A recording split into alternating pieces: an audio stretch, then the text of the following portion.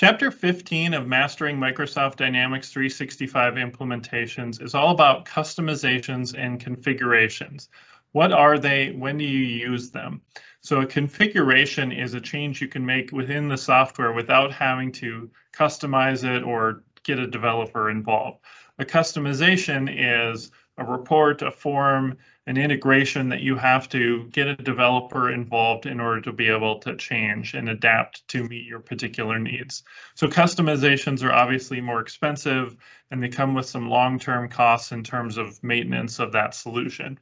So how can you take advantage of as many configurations as possible? We talk a little bit about what a personalization is for an individual user.